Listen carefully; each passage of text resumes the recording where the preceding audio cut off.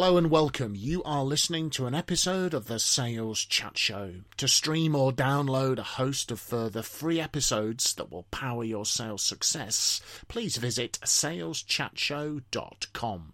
We really hope that you enjoy and benefit from this episode.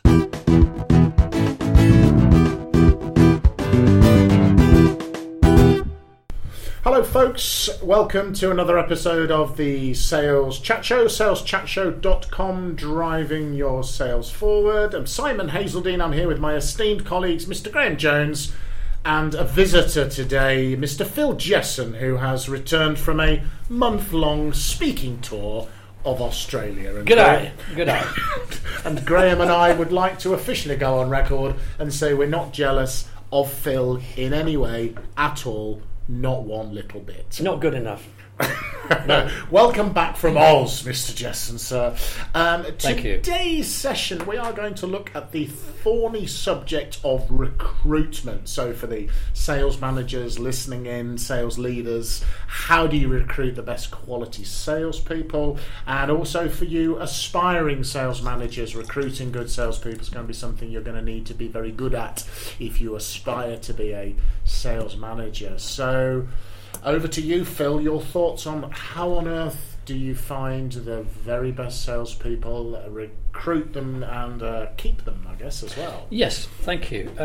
I'd like to start, if I may, by saying that in my capacity as a consultant, I've sat in on a number of interviews conducted by sales manager clients of mine and have often been horrified at what they perceive to be the right way to recruit new salespeople. Example one would be the sales manager who is sat opposite the impressionable candidate and comes out with that legendary "sell me a pen" nonsense, as if that is an effective technique to evaluate the salesman. I've also been in a situation where I've seen sales managers who've done very little preparation prior to the interview, and I sat there with the CV, reading the CV at the same time as looking at the candidate, and come out with a wonderful opening line like, "I see you live in Luton then," as if that has got any relevance on the situation. I think why this is becoming increasingly important as a topic is that years ago, I think sales managers did interview and recruit salespeople. I think today it's the other way around. I think today salespeople recruit the companies they're going to work for and trust their livelihood, family, mortgage, CV, the whole thing. So I think the emphasis has changed, and I think sales managers, sales directors do need to be aware of that. So what I would suggest that we talk about, chaps, today is, well, when you think of the guidelines for effective recruitment for a salesperson, what would you consider to be those guidelines? I think if we can come up with 8, 9, 10, 11, 12 or whatever, I think our listeners will be very happy. So who would like to kick us off on guidelines for recruitment? I can have a go. I mean, I think if you listen to enough of the episodes from Sales Chat Show, you'll hear all three of us going on and on about planning and preparation. And again, you know, you've got to plan and prepare properly for recruiting. So, for example, first and foremost, you're not likely to find it if you don't know what it is. Now, what I mean is, if you don't know what profile of salesperson you're looking for, then you're not going to ask the right sort of questions, you're not going to attract the right sort of candidate. So having some sort of job profile, competence profile against which you can ask structured questions and then check for the relevant. Do you want to explain what you mean by competence? Competence for those that are not familiar with that. Yeah, sure. A competence is a kind of a cluster of skills and behaviours. I think is one of the definitions you use of a competence. So, for example, if you're looking for someone who's going to be knocking on doors for you in a front end business development role, you're probably looking for a different set of competences than if you're looking for someone to manage existing key accounts, for example. Or in fact, if it's a key account, if it's a large, complex customer, I would say that's a very different skill set to a out there knocking on doors, picking up the phone business development role. So you will be looking potentially for different experience, different competencies and potentially a different psychological profile of those individuals as well. Okay. That's all sounding complicated. I've got to work out competencies and all those kind of things. I just want some geezer who sells more than the last bloke. Isn't that what I want as a sales manager? Isn't it simple? Potentially, but it depends on what environment you're putting them into. And sometimes a fish out of water, to use the overused analogy. You know, people who are good at managing existing relationships, the classic, rather stereotypical farmer salesperson, usually very different behavioural profile from the stereotypical hunter profile. And I tend to recommend that people use kind of like a behavioural interviewing process where you ask questions around their recent behaviour, the theory being that recent behaviour is the most accurate predictor of future behaviour. So, you know, could you tell me about a time you've had to do this, and what action did you take? And so what evidence-based. Yeah, very much evidence-based, because I think, you know, you at the opening you said about the sell me this pen thing, and you know, often when I'm working with sales managers, I ask them, do you have your favourite pet questions? Yeah, what's your number one weakness? Well, anyone who's got their head screwed on has read the Tough Answers to Tough Interview Questions book and knows exactly how to. Well, I sometimes find it very hard. I do get a bit impatient with people who just don't like to get on with things and achieve results. You know, it's that sort of, and that's my biggest weakness. So you turn your weakness into a. Please remember, you're interviewing salespeople here. They're going to sell themselves and to if you. they're any good, they're going to be able to sell themselves to you. So yes, to answer Graham's challenge, yes, you do want the very best. Obviously, you want the very best person. But I think you need to understand the competencies you're looking for. So when you think about a salesperson coming for an interview with a set of skills and a set of attitudes, where do you go on the balance of checking out sales skills versus sales attitudes? Is that a 50-50 split for you, or is one more important than the other? I think they're inextricably linked, but I think attitudinal is, you know, sometimes people say you hire for competence and you fire for attitudes. So there is a personality behavioural piece. Culturally, do they fit your organisation? Would they be suitable in front of your customers? You know, what knowledge do they possess of the industry? Potentially, but I would tend to err on the side of sales competence, their ability to sell, which can then be adapted to an industry. There are obvious exceptions, but I think I have a number of clients who are overly obsessed with finding someone who knows about insert name of industry. I think it depends how complex the industry is and how complicated the sales process is. These are things that can be taught or learnt, and I would usually favour the innate sales capability and competence of the person versus things that can be knowledge that can be learned. So how do you find that out then? How do you find out if somebody is a born salesperson? Well, I say born. I mean, I think you know that nobody's found a sales gene yet, but there are probably some things, you know. So if, for example, you can ask them questions around how do you go about. Tell me about a time when you've questioned a customer to understand the customer's needs and problems and challenges. Tell me a specific time. Get them to describe what they do, what process do they go through, or even if you ask that question, if they go. That tells you something. Yeah. So what process do you go through? Tell me about how you would go. If we gave you the job, for example, how would you do this? Or tell me about a time when you've successfully secured a brand new customer for your company. What did you do? Talk me through the process. Or tell me about a time you failed to successfully win over a new customer. What did you do? What did you learn? What would you do differently? What happens though if this is their first job and they're not coming from Planet Sales, but they've got to the interview stage because we've sensed that there's something about them that we ought to be checking out. But if they haven't got the evidence from a sales history, where do you go with your questions? Then I would look at creating a competency profile around some of the behavioural characteristics that we would be looking for. So capacity to learn, for example, will be very important in a very new salesperson. Do they look like someone who's coachable and trainable and manageable? Some analytical ability might be necessary, drive and energy, their ability to communicate. You can always ask around ability to persuade. When have you managed to persuade somebody to your point of view? And keep it quite generic. And they're kind of generic skills that underpin sales success, and then you can build more sophisticated competencies over and above that. So you say there's no sales gene, but I think there is.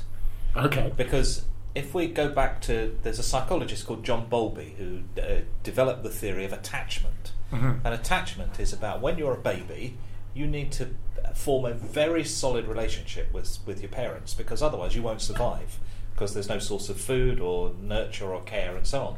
But attachment is a two-way process. So not only does the mum and dad have to attach themselves to the baby, but the baby has to attach themselves to mum and dad. So in a sense, the baby has to sell themselves to mum and dad in order to get nurtured. Otherwise, they die. So I think somewhere in us is this ability to sell ourselves to other people in order to form attachment. It's what is the basis of all relationships.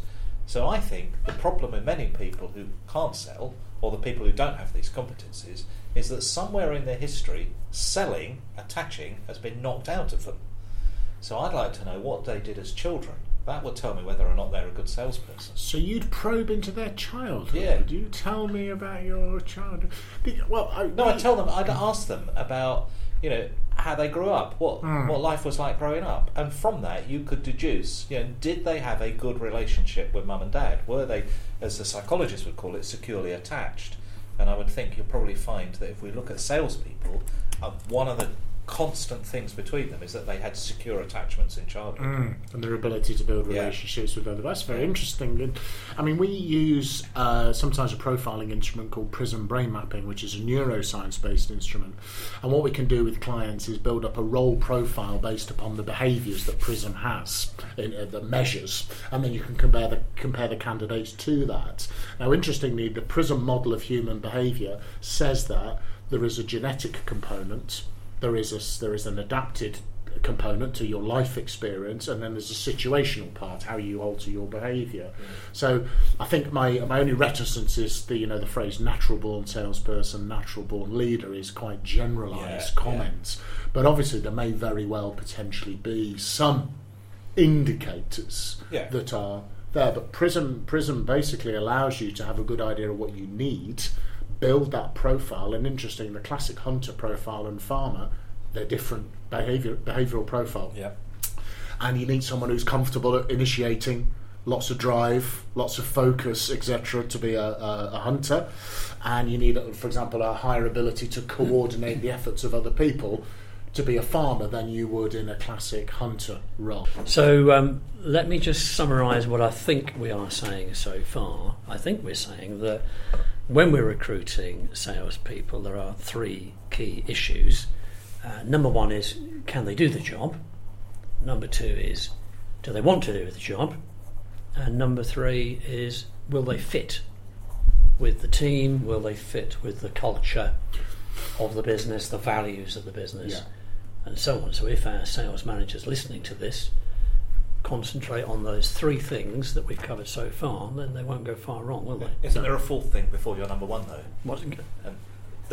So a zero is, what is the job? Yep. Because you may have had a hunter person in that role for the last 2 years, and they're now leaving, and so you're recruiting a replacement for that post.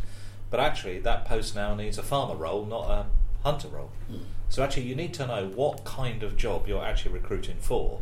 And just because it's a salesperson in a particular situation or territory, it doesn't mean that you need the same kind of person with the same kind of behaviours as the person who had that role beforehand. That's a good. Because you need to work out what job you want first before you can find the person for the job. Which I think goes back to my point earlier around you need to know what you're looking for and what you actually need. And the current incumbent may not necessarily be what you need going forward. Now, on the subject of fit, a thing we found, do they fit? An interesting thing is the phenomenon of the sales manager recruiting themselves multiple times. Or clones. Absolutely. And Yes. He must be good. He reminds me of me. yeah. When I was a young chap, imagine how good he'll be with a bit of management from me. So you can end up with a team all with, and I have done a consultancy project where we used Prism brain mapping, and we profiled the sales team and we profiled the sales managers. And when you overlaid, the system allows you to lay them over the top. They were basically recruiting themselves, with the exception of one young lady who had very high levels of drive and focus, higher than the rest of them. And I said to the client, "What about this person?" And they said, "Yes, she's very difficult to work with." And I said, "Why?" They said, "Well, she's very driven, very demanding, and she asks for, a lot of stuff all the time." And I said, "But isn't that what you said you wanted to see more of in your sales function?" Which is back to your point of what is it you want. Yeah. Therefore, your existing people are not necessarily what you want going forwards, That's right. and you have to think about that. Okay, well, let's carry on building some practical tips that our listeners can use. A couple I'd like to offer are that when we interview for a salesperson, we should get the recruitment process to model the job. So, for example, if the job requires high levels of telephone contact, Yeah. then the applicant should apply on the phone, not in writing. Or if the job requires high levels of presentation skills, at some stage in the interview process, we need to get the applicant delivering a short presentation. 100%. I think another tip I would offer is to create opportunities within the process where the applicant drops the mask.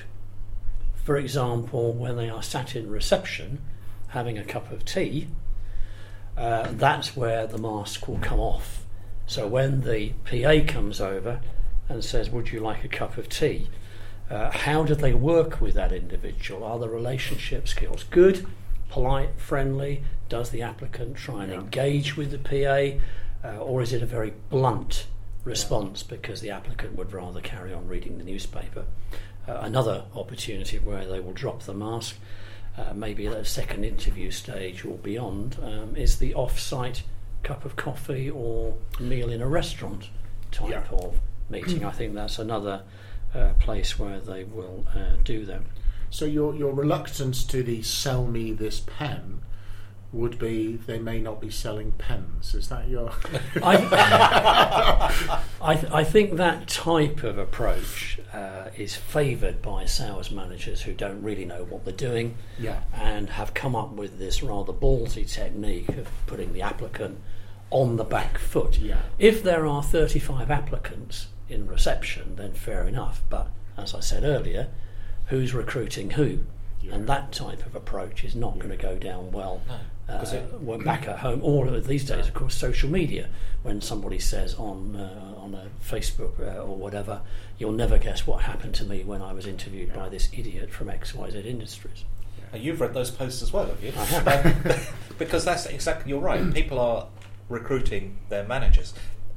I can't remember the exact figure, but it's something like 83% of people who leave their jobs leave as a result of their manager. So they're not leaving their job, they're not leaving the company, they're not moving, they are leaving because they don't like their manager. That's the bulk of reasons why people leave their jobs. And so most salespeople are leaving because they don't like the sales manager. Yeah. That's the reason. So if you're recruiting people and you don't want that churn, you've got to work out, what is it that you're doing right or doing wrong to recruit the right people. And if you are saying, "Sell me this pen," or could you sell, tell me how you would sell, ice to the Eskimos, or those other kind of, hackneyed kind of things that are supposedly clever. The person you're recruiting has been for several interviews and has heard that several times. That's the point. And they can practice. They can practice, but also they realise that actually you're not a very good manager. Yeah. Yes. Yeah. So therefore they don't want to work for you. No. And even if they do, it'll only be a stopgap until they find a proper job. Well, I've certainly in their been view. part of many recruitment processes where we've put simulations in place where they have to go into somebody who is being the customer in a realistic environment to see how they cope with that situation. How do they establish rapport? How do they introduce themselves? How do they ask questions?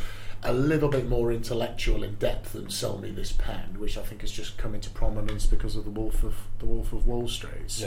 Yeah. And it backfires spectacularly. Yes. You hear all the stories, don't you? Sell me this pen. Oh gosh, how much do you think it's worth? I don't know, £1. It's yours. You've got. I mean, you're not employing them on trickery. No. Yeah, I mean, No. I guess the original idea of selling me this pen is for them to demonstrate some features and benefit selling, and done in that way. But I'm also picking up on what both of you are saying is sometimes it's done to satisfy the ego of the interviewer, Yeah. Yes. not necessarily to find the quality of the quite. candidate. Absolutely right. Because some sales managers quite enjoy intimidating people in meetings, Yeah. candidates in interview meetings, Yeah. which not sure your ability to resist intimidation is necessarily the core competence you're looking for. Yeah. I have a question for you guys. Let's imagine that the sales manager has allocated a 45-minute time slot Yeah. for the interview, but 10 minutes in realises that the candidate is not appropriate for the role. What would you do? Continue the interview. I'd end the interview. Okay, do you want to over to you then, Simon? Yeah, Why would just you? from a why would you just from continue a it? legal point of view, that all candidates should be given a fair and equal chance in order to demonstrate their capability for the role, and you need to be able to demonstrate that they've been given a fair chance. There could also be a slow starter. There could potentially be a slow starter, and nerves could have got the better of them. So, for that reason, I would. Trust me, as agonising as it has been for me in the past, I would continue the process. And in the opposite corner, Mr. Jones. In the blue corner here, the votes for ending the interview, because we know that the vast majority of recruitment decisions are made in the first 90 seconds. Yes. So actually, we've already made our mind up before we've got to that 10-minute point. And also, don't forget, they're recruiting us, so they've made their mind up as well. And they're sitting there going, I wish this would end because I'm never going to work for this chap. And you're sitting there going, well, I've got another 50 minutes to fill because I want to be polite. And actually, both of you want the interview. How would you end it then without demoralising the individual? Well, you wouldn't demoralise them because they already know they don't want the job. So, and that's the reason why it's broken down. That's the reason why you're not going any further with this, because you know and they know this isn't right. It's not the right fit. It's not going to work. So you raise the question. You know, Okay. I'm not feeling this is going right. How do you feel? And they go, oh, thank goodness for that. I'm glad you mentioned it. And you go, Okay. shall we leave it there then? Yeah, thanks very much. I think we're going to have to agree to disagree. Yes. Okay. on- I will. Thank you both for your contribution on that. By the way, I was amused. Two of my ex-colleagues exchanging some Facebook posts a few days ago. They had exactly that situation. Two of them interviewing this poor chap. It was not a good interview. It went disastrously badly wrong, and both of them. They ended the interview, then, and out of sort of courtesy, they took the candidate back into the lobby of the hotel where the meeting rooms had been. And as they shook hands with him, the song "Another One Bites the Dust" by Queen came on, the music in the lobby of the hotel. And apparently, it was a hard challenge for them to maintain their professional decorum with the soundtrack. So. Talking of the lobby in the hotel, that reminds me of my biggest recruitment disaster years ago, where I should have been interviewing for salespeople in a meeting room, of course. Yeah. But no, I decided that I would meet this candidate who had got lost the previous day or something, and I'd arranged to catch up with him. And I said, well, let's meet in a hotel.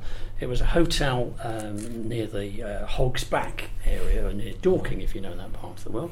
So there I am in reception, pretending not to be using the facilities to interview this candidate. And who should walk in but Oliver Reed?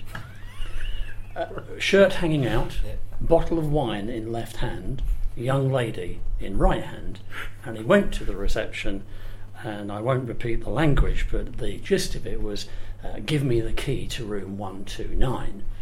And the young lady behind the desk resisted all of this, and Oliver Reed became more and more animated. All of this was going on behind me, and the next thing that I knew, he came tumbling over the back of the sofa that I was sat on and was sick on the applicant's shoes. The guy that I was interviewing. And the guy that I was interviewing went, and ran. And that's the last time I ever saw him. So, guideline there has to be, if you're going to interview somebody, then don't do what I did. Make sure that the environment is right, it's appropriate.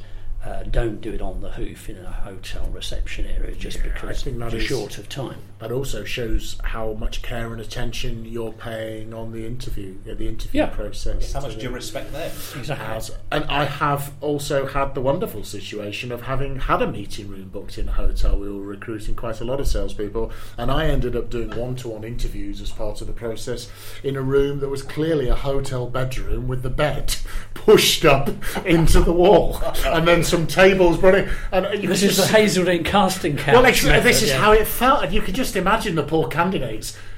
You bring them in, and everybody, the minute you walked in, you just went, "This is a bedroom without a bed," and therefore felt extremely uncomfortable environment too. So we had to have a little chat with the hotel about suitability of meeting rooms. It is about creating the right impression. You are, as an old boss of mine said, seducing. Be careful, based on my previous story.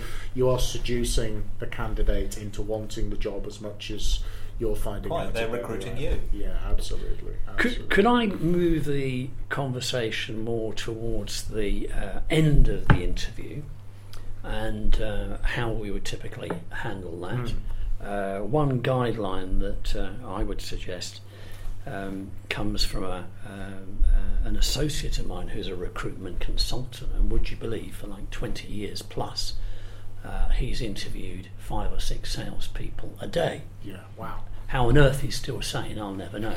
But that's been his job. But he told me once that at the end of the interview, and he asks this question partly because he's interviewing 5 or 6 people a day, and of course by the time he gets to 5 o'clock, he's the person that he interviewed at 9 is but a distant memory. But the question he always asks, apparently, at the end of every single interview, is he looks the applicant in the eye and says, "Give me one sentence to remember you by." I think that's a belter of a question. Very good, yeah. And if the applicant can't conjure up one sentence to remember me by, how on earth are they going to conjure up a sentence when they talk to a customer on one reason why you should be buying this product or service? That's a good It's question. a nice question, isn't it? And I think the another thing to look for towards the end of the interview is how the applicant finishes the meeting. If this is a sales role, hopefully the applicant might be saying to us, could you just explain what happens now? Yeah. Can we talk on Friday? If the applicant is not attempting to, quote, close the sale, unquote, then how are they going to behave in front of the customer? Probably they'll get to the end of a sales call and say to the customer, well, no doubt you'll want to think about it. And they won't actually push for any agreement or commitment. So those would be 2 of my sort of tips on finishing the thing off. Anything you'd like to add to that before we finish off this particular broadcast? No, I just think that's a great. Thank you for sharing that. That's going to be now included as a in my recruitment going forward. I just think it's a really nice way. It's their mini elevator pitch or whatever you want to call it. Can they sell your product or your brand successfully? Can they sell themselves? It's a great way to find it out. I think I'd like to see, I wouldn't ask them, but I'd like to see how much they offer me in terms of additional information when they're leaving. Because if you think of a sales appointment, you make a sales appointment and you're going to leave them with marketing collateral, some kind of thing to encourage them for further contact afterwards. So what are they going to do at the end of the meeting to encourage me for further contact? Are they going to say, here's my Twitter address, or are they going to say, I'm sure you've looked me up on LinkedIn, but you might like to look at what I do on Facebook, or they might say, you've read my CV, but I thought I'd like to leave you with my pamphlet on how to sell pens, or whatever it is that they've written. In other words, how much effort are they putting in to selling themselves at the end of the meeting? Yes. Or are they just leaving it with, Yeah. Okay, well, I'll wait to hear from you. Living it up, They're yeah. putting the control back to you. Yeah. Well, as a salesperson, you want them to take control. Yes, Sure. and if you go back to my comments earlier from a behavioural interviewing, that recent behaviour is the most likely predictor of future behaviour. Their behaviour in the meeting is, the meta behaviour, I suppose we might say.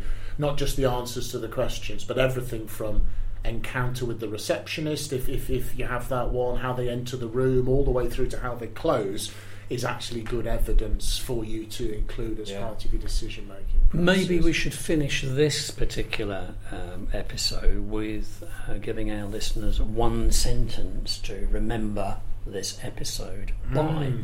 I know you weren't expecting me to say that, but my one sentence to remember this episode by would be that, like many things in sales and business, effective recruitment is won or lost in the preparation stage. Yeah. That would be my one sentence to remember this episode by. Any thoughts on what your one sentence would be? Yes, I'd add to that. You need to know what you're looking for if you want to find it, which links, I think, into Phil's planning and preparation. So we're back to your profile. Yeah, absolutely. Idea, the mixture 100%. of the knowledge, the skills, all of those competencies that you referred to.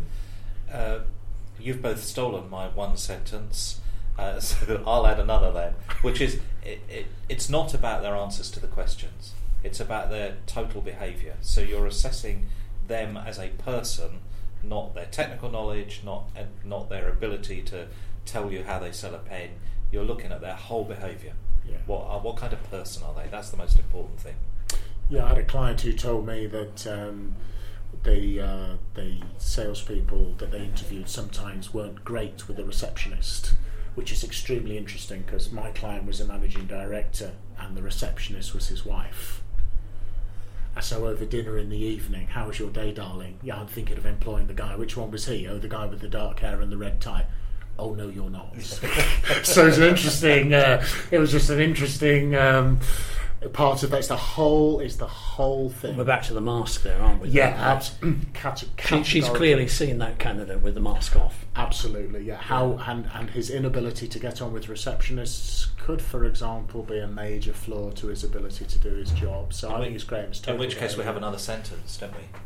Make sure your receptionist is always a member of your own family. And on that note, so we've had some fun with recruitment. I think we had stage 0 was Graham's what is the job? No, so stage 1, what's the job? Stage 2, can they do the job? Do they want to do the job? Stage 3 and 4, will they fit? Were some of the key points we talked about, talking about recruitment. So good luck and good recruiting to all our listeners. And this has been Simon Hazeldine, Graham Jones, and Phil Jesson back from Australia for the SalesChatShow.com. Thank you for listening.